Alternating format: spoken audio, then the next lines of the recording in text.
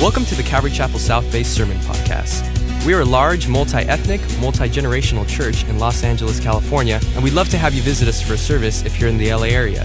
Visit ccsouthbay.org to learn more about us and to find out service times. If you have any questions, shoot us an email at hello@ccsouthbay.org. Enjoy today's sermon, and we hope to see you at church soon.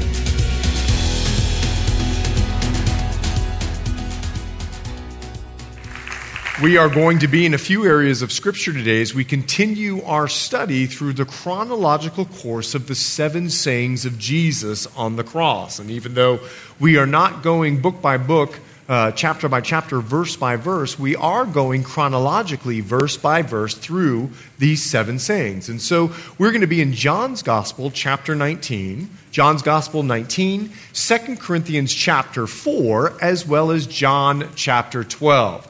Once again, John 19, 2 Corinthians 4, John chapter 12. As you're turning to those, let me say how excited I am to return from the men's retreat. God is doing something great with your sons, with your uncles, with your husbands, with your brothers, with your nephews. It was just such an exciting time to see with the Lord and how He is moving with some of the men in our church. We had over 150 guys out there on Catalina Island, and just excited about what the Lord is doing.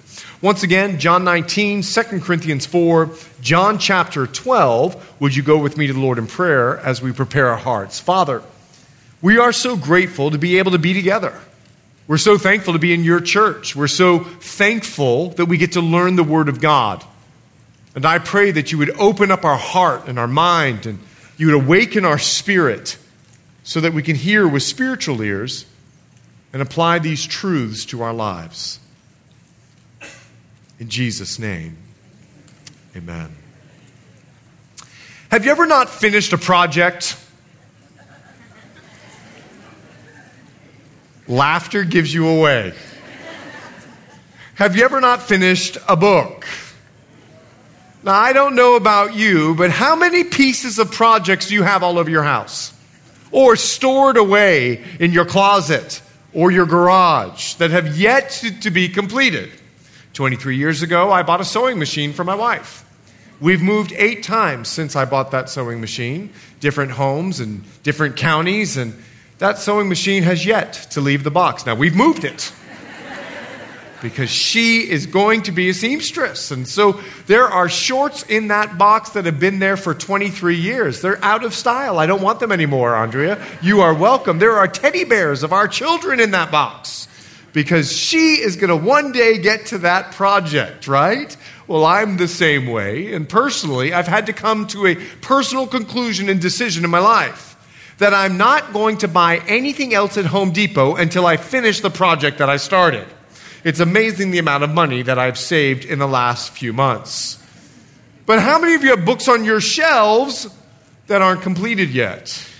Like you really want to read it, and you really engaged, and you're going to finish that book. And I love going into pastors' offices because we all have libraries. Now, if you come into my office, I actually don't have a library.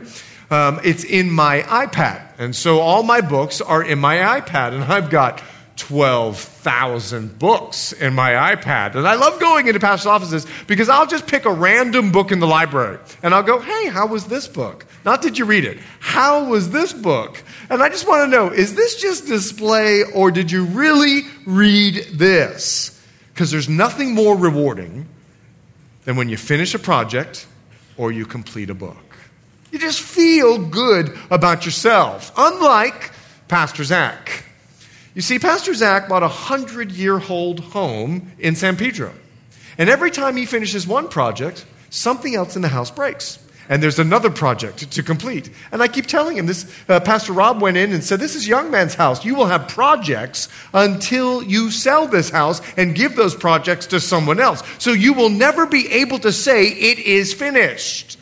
My son, Micaiah, my oldest biological kid, and Time, my youngest, they love Legos. They love Legos. And so Christmas, I would buy them Legos. Well, one year I brought Timon a Millennium Falcon. He's a Star Wars junkie, and I got him Millennium Falcon. It took him 6 hours, Christmas Day, to put the Millennium Falcon together. And when he was done, I heard in the living room, "I'm finished." Because there's nothing more rewarding than finishing a project, than finishing a book. And about 3 minutes later, my daughter Selah accidentally stepped on the Millennium Falcon. There's nothing more hurtful than when you finished, it doesn't go well. It is finished. John chapter 19, would you pick it up with me in verse 28? Once again, John 19, verse 28. After this, Jesus, knowing that all things were accomplished, he knew it was finished, that the scripture might be fulfilled, said, "I thirst." We studied it last week. A vessel of sour wine was sitting there. They filled a sponge with sour wine, put it on hyssop, and put it in his mouth. So when Jesus had received the sour wine, he said, "It is finished." And bowing his head, he gave up his spirit. And I know in our English language, there are 3 words that are represented, but this is just one Greek word, tetelestai. Just one word, but in this word, there is a wealth of meaning. It means to make an end, to be paid for, to complete, or to bring to perfection. In fact, this word tetelestai was written on every Roman receipt to let everyone know that the product or the property that you had was paid in full. And every word of the Savior was chosen, careful, and concise. And so we can begin to see, as we understand the wealth of meaning in this word, why he would say tetelestai, it is finished. One author says he put an end as a definition to our sins and their guilt. He paid the price of our redemption. He completed or finished the work that the Father had given him, and he finished the making of atonement for you and for me. You see, this one word has a wealth of wisdom, which Paul calls the glorious riches of Christ in you, the hope of glory. So what I'd like to do today is walk through the wealth of the meaning of this word. And the first thing that I would love for you to write down in your notes, it's a word of salvation. It's a word of salvation.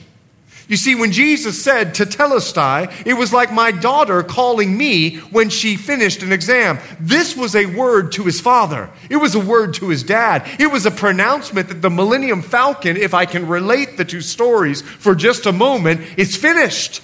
That the work was complete. And he was letting his dad know. It was just the other day, my daughter Elia called me. She's in an expedited nursing program in Fort Lauderdale. She had a horrific test that was in front of her. It took 2 weeks of study and prep and memorization. And then her father got the call. "Dad, I did it. It's finished. I got 100%. I got the highest grade in the class." And let me tell you who she told. She called her dad. She didn't call her mom. She called her dad. She wanted me to know, it's finished. I did it. I studied. I worked hard, and I got every answer right. I need to let you know something. Jesus came to seek and to save the lost. Let me tell you why. Because there was no way for any one of us to get to heaven.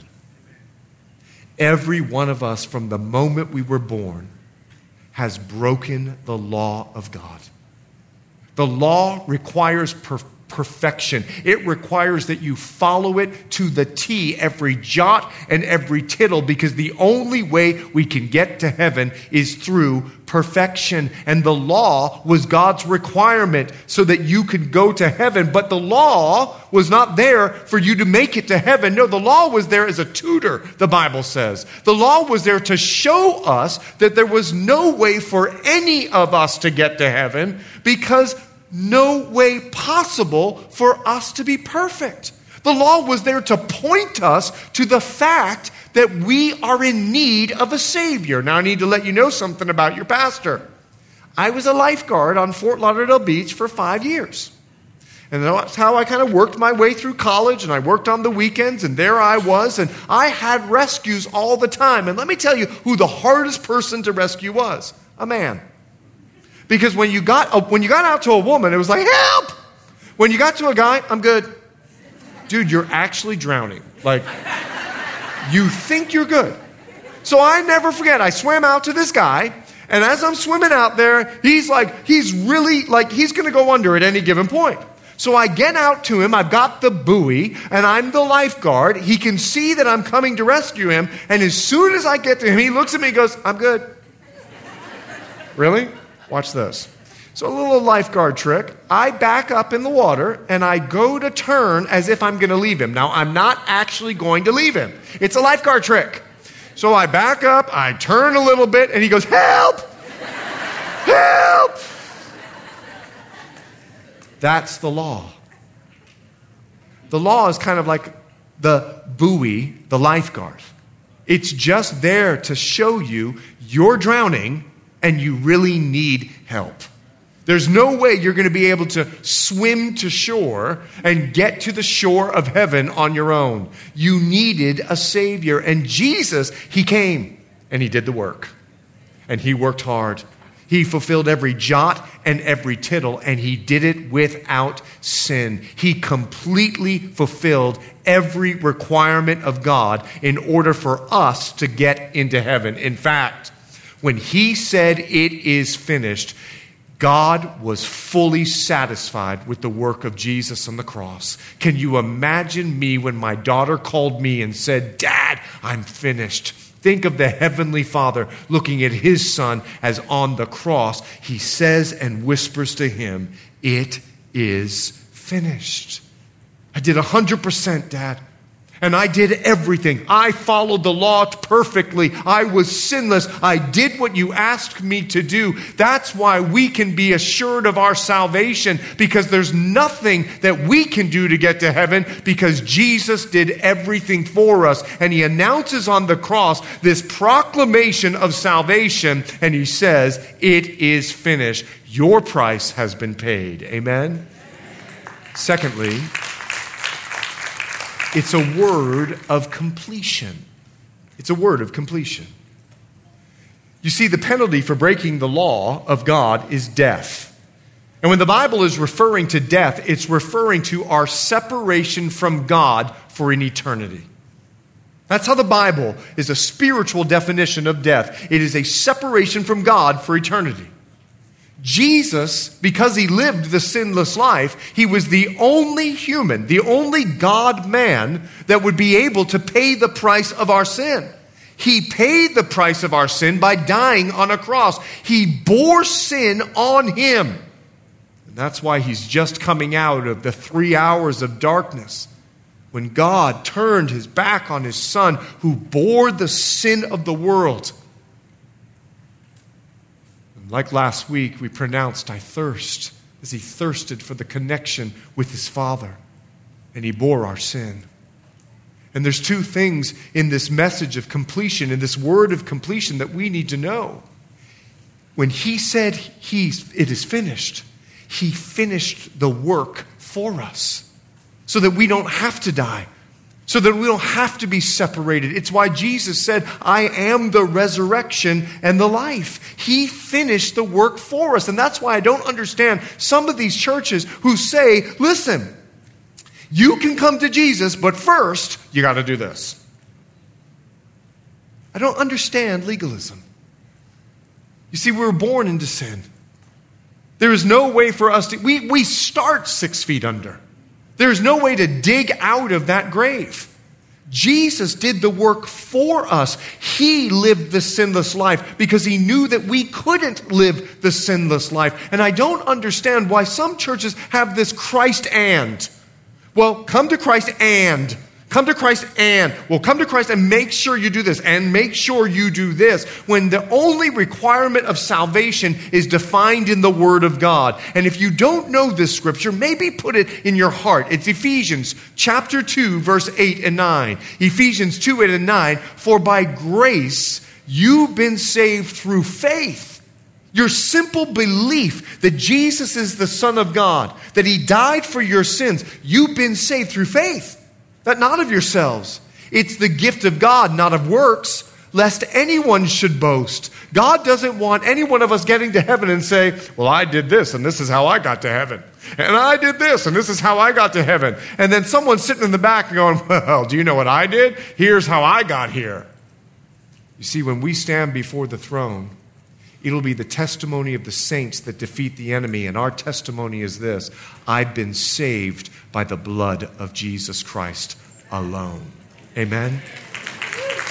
Now, I told you, it's a word of completion, and he's finished the work for us. But I need to explain something. Because we know he's finished the work for us, he will finish the work in us. You see, there's a salvation where there's nothing that we can do to get to heaven except believe in Jesus Christ. And once we believe, because he finished the work for us on the cross also guarantees that he will finish the work in us.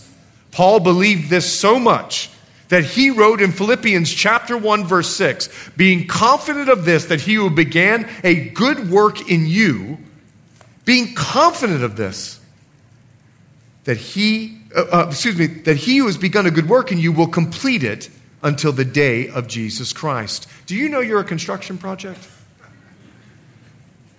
Do you realize that God is building your faith each and every day? And if he could accomplish the great work of salvation, you can trust him for the great work of sanctification. He is building your faith step by step. And you might say, well, I'm not there yet. Don't worry. He's got a lifetime to get you there. And if he is faithful to finish the work for us, he will be faithful to finish the work in us. Be careful, though. Be careful. Because sometimes in our faith, we begin to put rules and regulations on our relationship.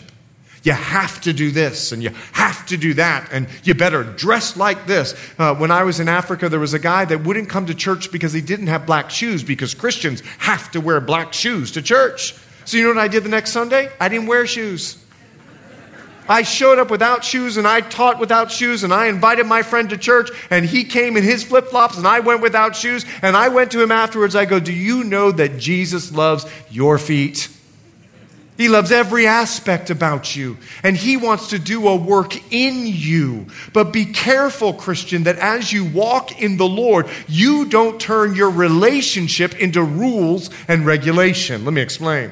I love my wife. We've been married 28 years. Did you hear her pray? I mean, love that woman. And because we're in a relationship, she doesn't have to tell me, you better not do this, and you better not do that, and if you do this, you better not do that, and don't do that. No, I love her. And because we're in relationship, and I know her, and I've been getting to know her over the last 28 years, I don't want to do anything that would hurt her. I don't want to do anything that would affect our relationship. You see, as I'm in the Word of God, I've got a relationship with the Spirit. And because Jesus died for me, and he loves me, and I love him, I don't have to do what he asked me to do. I get to do what he asked me to do. I'm in love with him. And the Spirit of God is within me. And I no longer live by rules and regulations. I live by the law of the Spirit. Now let me explain. Can you imagine if we had a law to follow in the 21st century? And the law was, you're allowed to be on social media for 29 minutes. You are allowed to watch sports for 32 minutes a day. You are allowed to go on 3 dates in your life, and you better find your wife on the 4th. Imagine if we had to dictate everything about your life and how you're to live your life. No, we live by the law of the Spirit. The Spirit is inside us, and we have a relationship with God because of his Spirit. And as you're sitting in church learning the Word of God, the Spirit begins to speak to you. I just was out after the first service. A guy walks up to me and he goes, I really love what you said. I'm so convicted. He told me what I said and he walked out. I never said it. It was never in my sermon. Like what the point that he was pulling out, I never communicated. But something in him, the Spirit moved, and he heard something from the Spirit, and he walked out convicted and guided in his walk with God because Jesus said, it is finished. And if he did the work for you, trust he will do the work in you. Amen? It's a word of motivation. If you're taking note, it is finished, tetelestai, it's a word of motivation. Hey, Christian, I know there's a lot of pressure out there. Some of you are getting ready to go back to school and you don't have a God-fearing person in your grade. You've got teachers that are against God. Some of you go to work and every other word is a colorful language. Some of you are moms, and you stay at home with children, and the days are long, and the years are short. Some of you are single moms and single dads. Some of you are teenagers trying to make it through life and the pressures that are out there and social media that's dictating to you how you should live your life. Listen, I know there's pressure out there, but I want you to stop for just a moment and hear it is finished. And I want you to think of what Christ went through to get to this place because he sets an example for us. Do you know that Jesus he knew that he was going to die in his childhood? Psalm chapter 88, verse 15. It's a messianic psalm. Look at the screen. I have been afflicted and ready to die from my youth. I suffer your terrors. I am distraught. Jesus always knew he was heading towards the cross. I told you I was a swimmer in high school and college. And whenever I had a big event on Friday or Saturday, I started stressing about it 2 weeks before. And especially the Sunday night of the Friday that was coming. The anguish and the anxiety. My mom would give me scripture and she would pray over me. And I just would work myself up to get to this place of the swim meet on Friday because it gave me so much stress and pressure to get and to win. Imagine being Jesus and to know that your life's goal is to die on a Roman cross. And you've known it your whole life. But Jesus was about his Father's business. Jesus set his face as a flint. He would grow up in Nazareth. And there in Nazareth, everybody knew what Mary and Joseph had done before they got married. Everyone knew. Why do you think in John chapter 2, Mary goes to Jesus at the wedding feast? In other words, all the family's there. And Mary's responsible and goes to Jesus and says, hey, we got a problem. There's no more wine. And Jesus responds to her and says, what does this concern have to do with me? Your concern, what does it have to do with me? My hour is not yet come. You see, there's a reason that Mary went to Jesus. Jesus, the family's here. Like, I've told them your whole life that the Holy Spirit came upon me, but they laugh at me like they've laughed at me my whole life. I could have been stoned. People thought I committed adultery. Like, Jesus, this is the moment. The whole family's here. Like, do something Jesus-like so that everyone can see that you truly are the Son of God. Vindicate me. Jesus grew up with that. Imagine walking through the streets as a child and the kids making fun of you because they made fun of him all the way till when they accused him in the Sanhedrin. Jesus, his ministry would be marked with false accusations, ridicule, jealousy, attempts at public humiliation by the Pharisees. They met all night one time, and they brought 3 accusations, 3 questions towards him so they could catch him and expose him to the Jews. Jesus, he'd be betrayed by his own, deserted by those who followed him, even denied by one of his closest friends at the hour of his greatest need. He'd be slandered, he'd be maligned, beaten, and tried. And despite it all, he would get to that cross no matter what came his way, and there he would whisper to his Father, it is finished. During the war, World War II, Winston Spencer Churchill would speak to the nation, and at an hour when they were ready to give up, he said this: "This is the lesson. Never give in. Never give in. Never, never, never, never. In nothing great or small, large or petty, never give in except to convictions of honor and good sense. Never yield to force, never yield to the apparently overwhelming might of the enemy." He said, never give in, never give in. I am so grateful that our Savior set an example that despite what he went through, he never gave in. It's why Paul would write in Galatians, "Don't grow weary in doing good."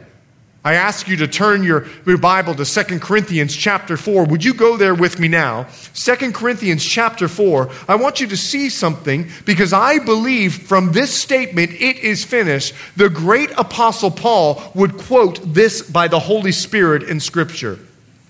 2 Corinthians chapter 4, verse 7.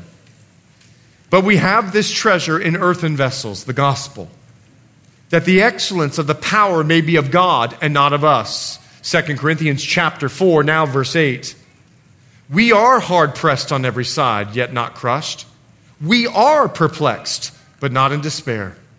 Persecuted, but not forsaken. Struck down, but not destroyed." Now look where Paul's focus is in verse 10. "Always carrying about in the body the dying of the Lord Jesus, that the life of Jesus also may be manifested in our body."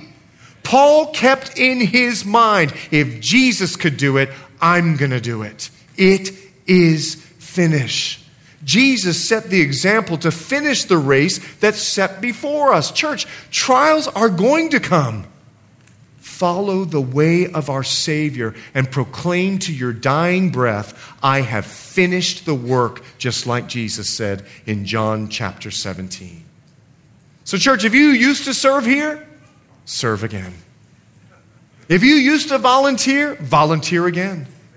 Be able to say like Jesus, despite who's hurt you, despite what came in front of you, despite the obstacle that you stepped out of, even despite COVID, be like Jesus, get beyond the obstacle and be able to proclaim at the end of your life, "I finished what you asked me to do. It is finished." Amen?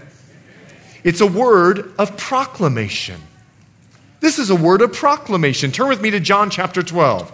John chapter 12, I'm going to pick it up there in verse 30. John chapter 12, love to hear those pages of the Bible turning. John chapter 12, we'll pick it up in verse 30. "Jesus answered and said, this voice, the voice that said, I have both glorified it and will glorify it again." God the Father spoke to his Son in front of everybody. "This voice did not come because of me," verse 30 says, "but for your sake." Now, verse 31, John chapter 12. "Now is the judgment of this world. Now the ruler of this world will," listen to the will of God, "will be cast out." You see, when Jesus whispered this to his Father, "It is finished," he was also making a proclamation in the halls of hell. It is finished. You're done. You're out. You lost. To help us understand, the writer of Hebrews gives us a commentary on John chapter 12, verse 31. You'll see it on the screen. It's Hebrews chapter 2, verse 14 for your notes. "Inasmuch then as the children have partaken of flesh and blood, he himself likewise shared in the same," in other words, he became a man, "that through death he might destroy him who had the power of death, that is, the devil." You see, when Jesus whispered, "It is finished," to his Father, he was making a proclamation to hell. He was proclaiming to the enemy that he had lost his power of death that was over us. He was letting him know that we no longer have to be victims of him preying upon us. This proclamation is one of victory. Satan is defeated.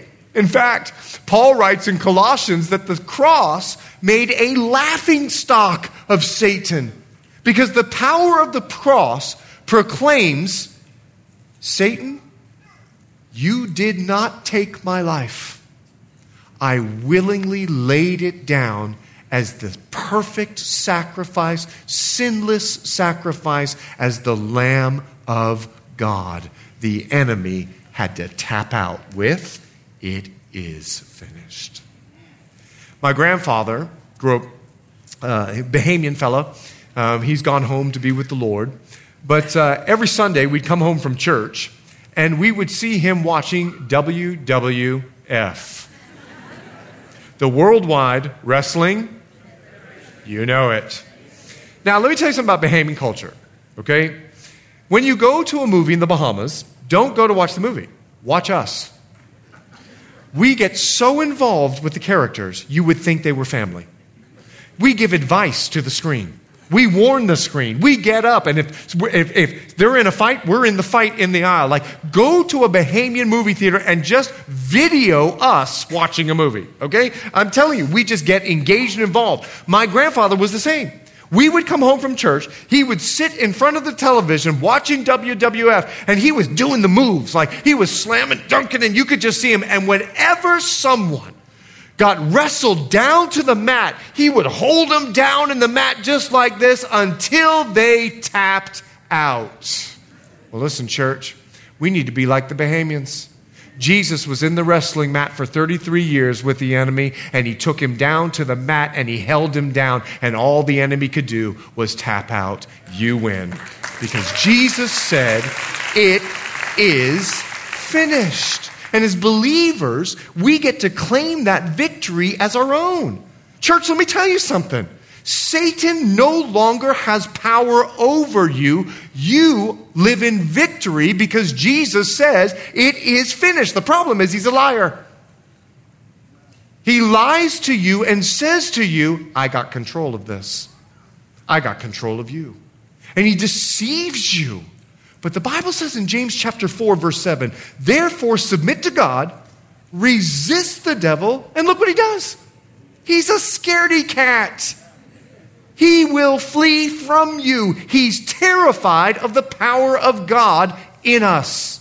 Now, I know the Word of God says that he comes across like. Now, look at that word. It's very important. He comes like a roaring lion because that's the way we see him. He looks like a roaring lion. But let me tell you what he looks like to Jesus. A kitty cat. So you might hear roar on earth, but in heaven, meow, meow. He's this little kitty cat.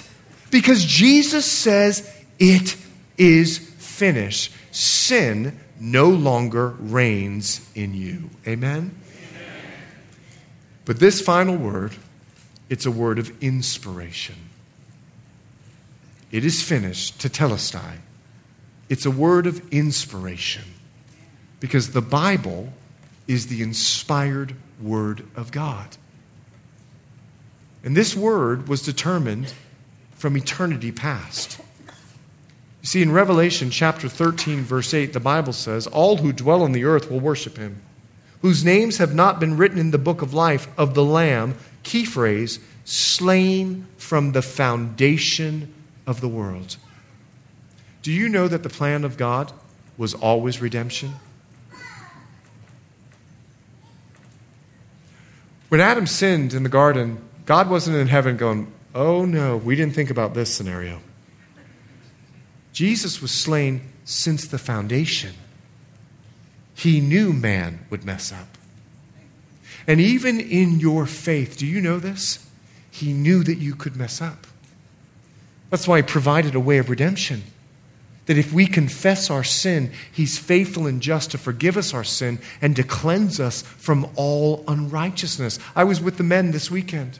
We were studying about the fact that we need to press on toward the goal. So many of us run our Christian marathon with our head backwards. You can't run a marathon looking back at your sin. You've got to press on looking at Jesus Christ. And the way that we do that, if we've messed up, I need to assure you of something. Though you may have messed up, God will never give up on you. He will never give up you. He always leaves the 99 to go and get the one. God knew man would fall. He knew that even as believers, that's why he always provides the way to come back into relationship. He says it's finished.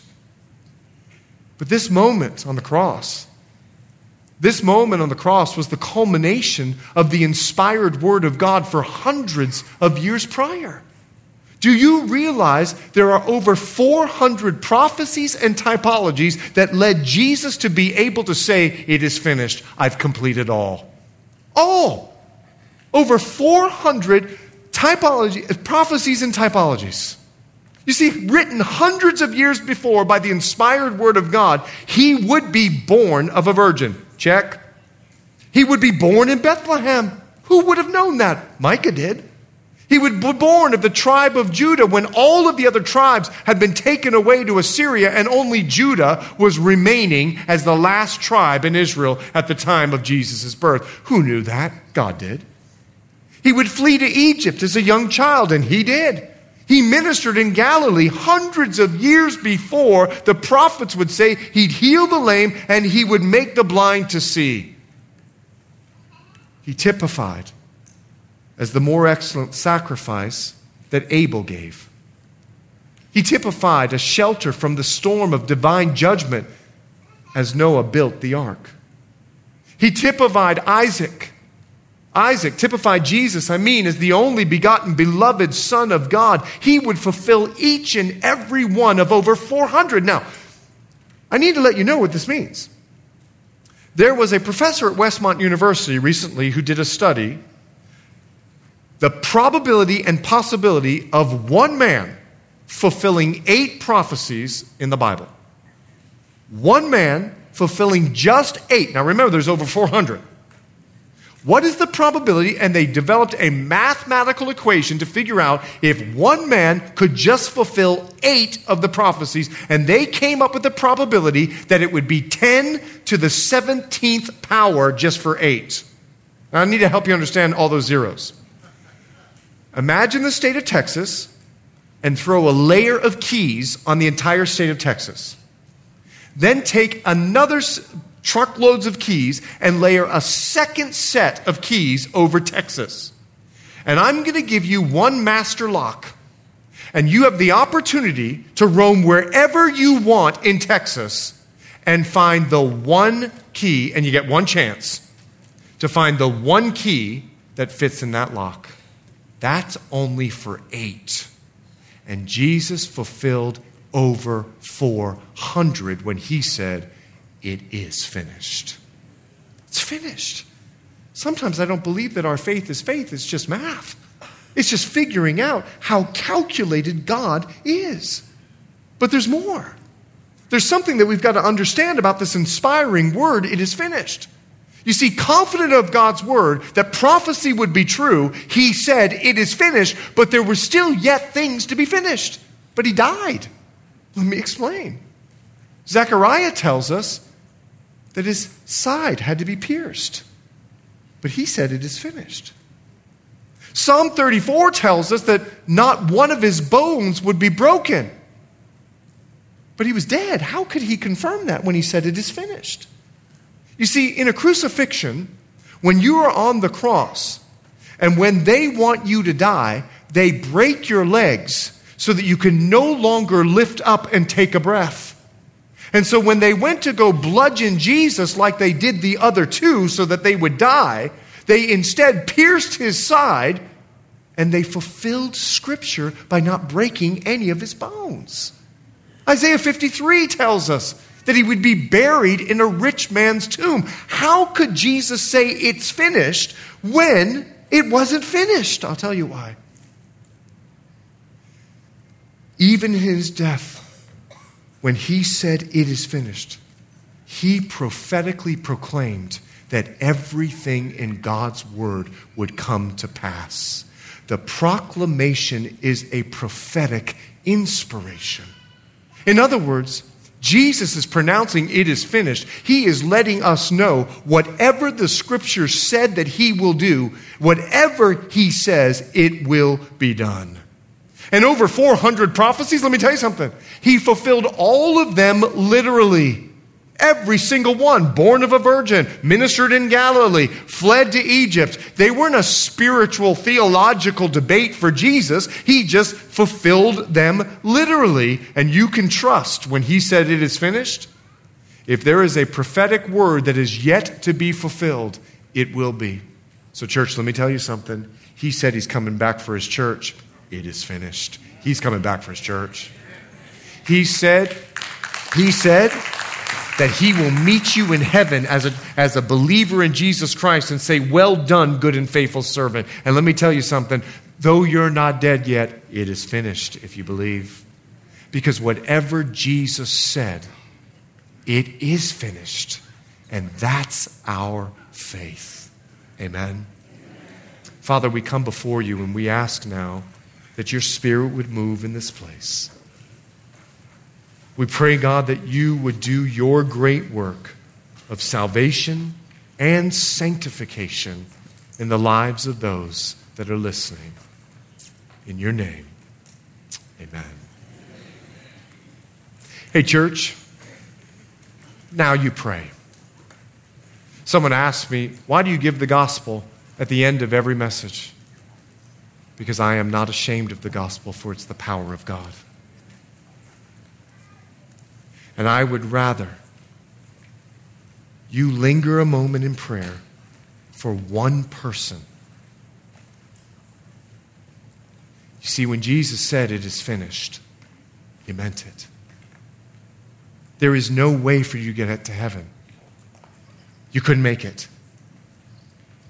There is no amount of religiosity that you could put in your life that would get you to heaven. He knew it. He had to do the work for you. So he died on the cross so that you can go to heaven. You are saved by faith. And what that means, this work that he's done for you, is that if you believe on the Lord Jesus Christ, you can be saved. And this word, it is finished, it's a message of salvation to you. That one day you can be eternally with God. And he gives you the choice, the decision today. Unfortunately, there is no decision after death. The decision is for today. Zach and I were driving here this morning, 7 o'clock. Car passing, intersection, T-boned. I guarantee that person didn't wake up this morning thinking, I'm going to get hit today. Oh, come on, Pastor Chet. You're using something scary to get me into the kingdom. Let me tell you, I'll use whatever to get you into the kingdom, because there is a reality of hell that separates you from God that I want no one in this room to ever experience. But he also wants to do a work in you. Listen, believer. He leaves the 99 always to get the one. You're not here by accident today.